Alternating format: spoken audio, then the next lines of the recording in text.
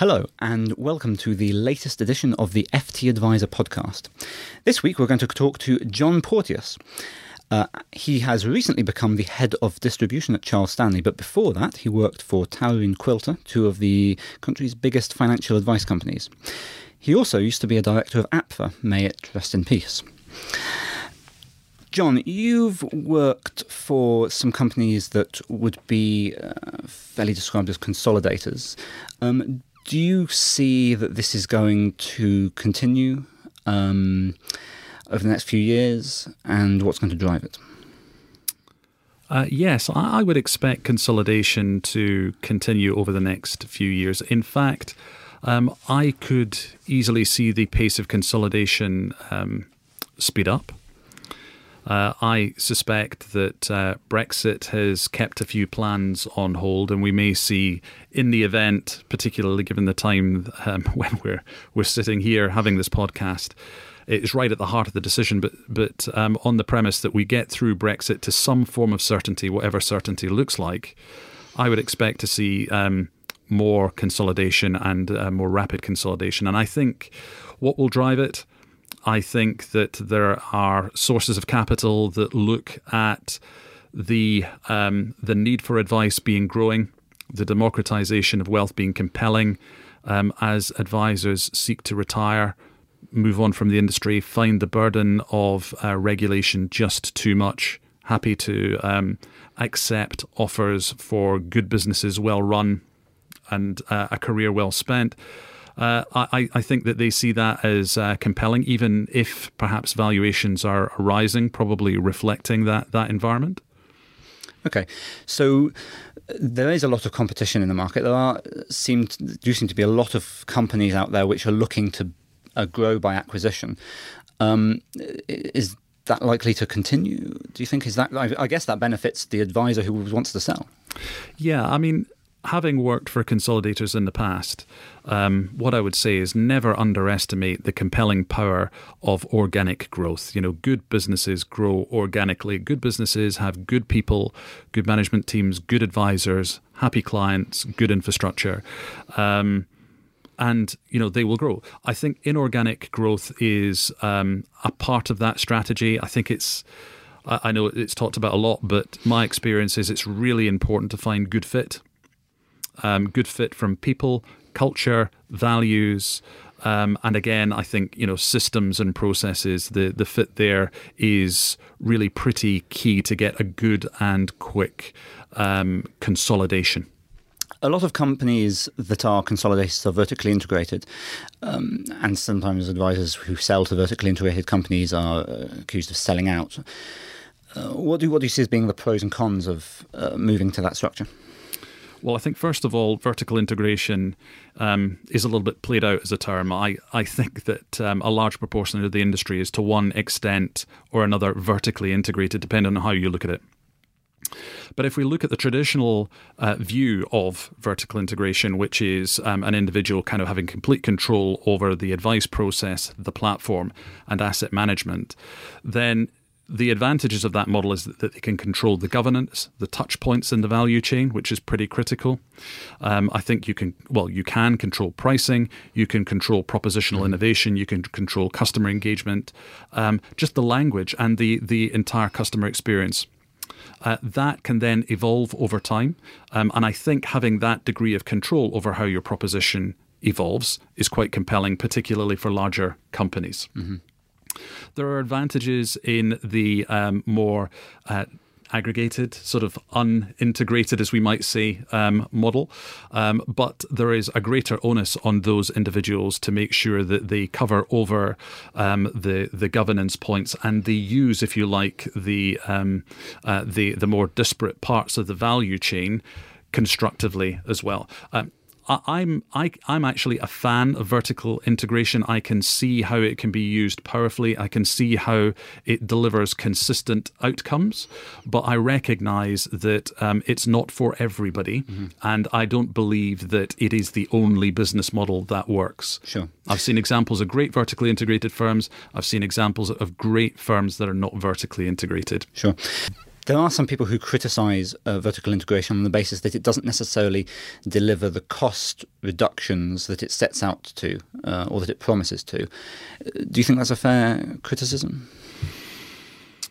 I think it's quite interesting because when you look at the fully loaded costs of the advice process, so the total cost of client ownership all in, I've yet to be convinced that there is a material difference between vertically integrated firms and those firms that would call themselves not vertically integrated, but similar model, bearing in mind my earlier comments. I'm not sure what the opposite of vertically integrated is. Yes, I know. Horizontally disintegrated. Yes, we can speculate. Yeah.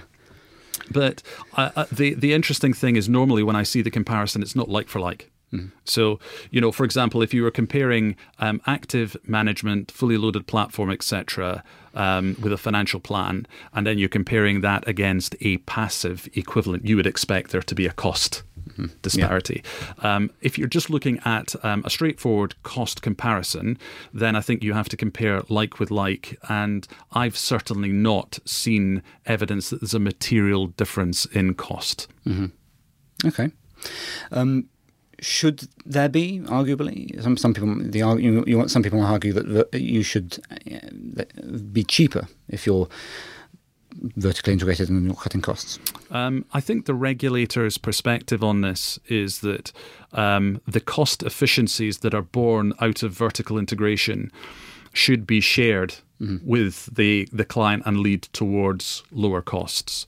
And I do think that that's a fair and a legitimate point of view. And certainly I've seen a number of firms that are working towards that. But, bearing in mind, we're in a world where propositions are evolving. There's investments going, they are net invested in. So we're looking at a lot of firms are looking at their digital engagement. They're looking at their client portals, their costs of overall customer acquisition and data management.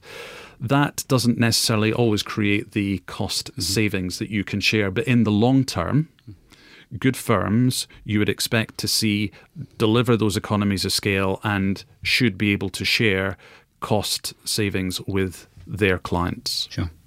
You now work for Charles Stanley as of relatively recently, which is slightly different to the companies that you worked for before because it has a direct arm as well as an advice arm. As you're the head of distribution, what's your plan for what you'd like to do at Charles Stanley or achieve? Yeah, well, I mean, Charles Stanley is a fascinating place. People are really smart, highly motivated, and, there are a number of different products and services and competencies within the overall group that I'm responsible for. I think it's got a fantastic brand, and it's a brand that I'm looking forward to making sure that we get out there. We make the industry aware that we're open for business. We want to compete in our chosen territories, in our chosen market segments, and we really want to engage with customers across there. I mean, as you say, it's not just that traditional full-service wealth management discretionary portfolio that you look at. There are really interesting sides of the business as well, such as Charles Stanley Direct and the digital model. So it's a really fascinating sort of 360 view on the industry as a whole that Charles Stanley has, and it's I've not been there long, but I'm really, really enjoying it. And do you see the sorts of products that are needed for people who either go direct or either have a financial advisor or I suppose more what you might call it wealth management clients? Do you see that they need different products, or are they fundamentally looking for the same sort of thing? That's a great question. I think, like many people in the industry and many of the people I speak to, we're seeing customers evolving. Customers' needs are evolving. Customers' preferences and the kind of services that they're looking for are influenced by adjacent industries. It's kind of the Amazon Prime factor, for one of a better description.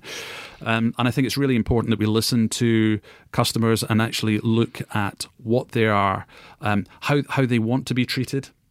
Don't make assumptions about that.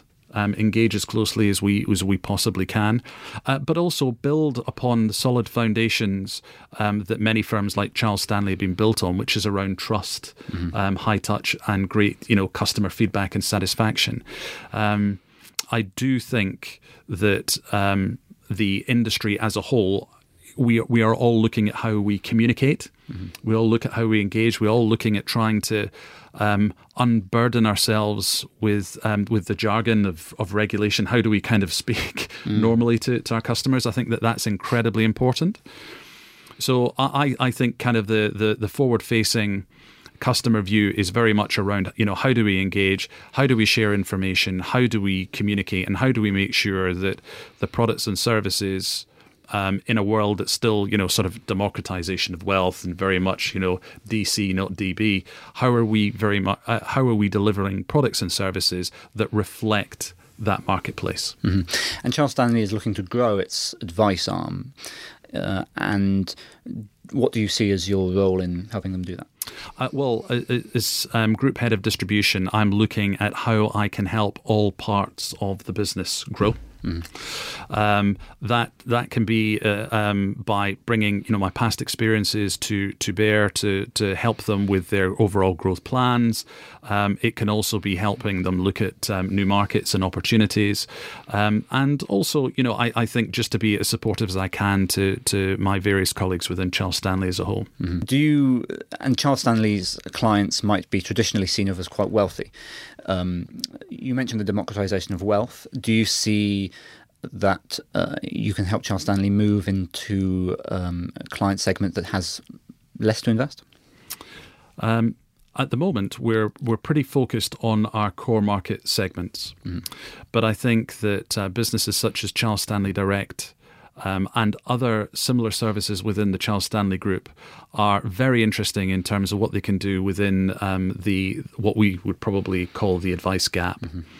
So I think that we'll look at different aspects of the proposition over time. I think, as I say, my focus is on our core markets and to help deliver growth within them. But certainly I think that those online and digital propositions, and particularly given the talent and competencies we have within them, are very exciting for new markets in the future. Okay. John, thank you very much. Pleasure. And thank you very much for tuning in. And drop by again next week to listen to our next edition.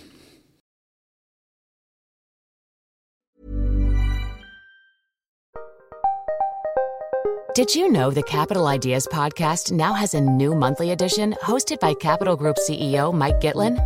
Through the words and experiences of investment professionals, you'll discover who was their best mentor, what's a mistake they made that changed their approach, and how do they find their next great idea. Subscribe wherever you get your podcasts. Published by American Funds Distributors, Inc. Selling a little or a lot? Shopify helps you do your thing however you cha-ching. Shopify is the global commerce platform that helps you sell at every stage of your business. From the launch your online shop stage to the first real-life store stage, all the way to the did we just hit a million orders stage. Shopify is there to help you grow. Shopify helps you turn browsers into buyers with the internet's best converting checkout. 36% better on average compared to other leading commerce platforms. Because businesses that grow, grow with Shopify. Get a $1 per month trial period at shopify.com/work. Shopify.com/work.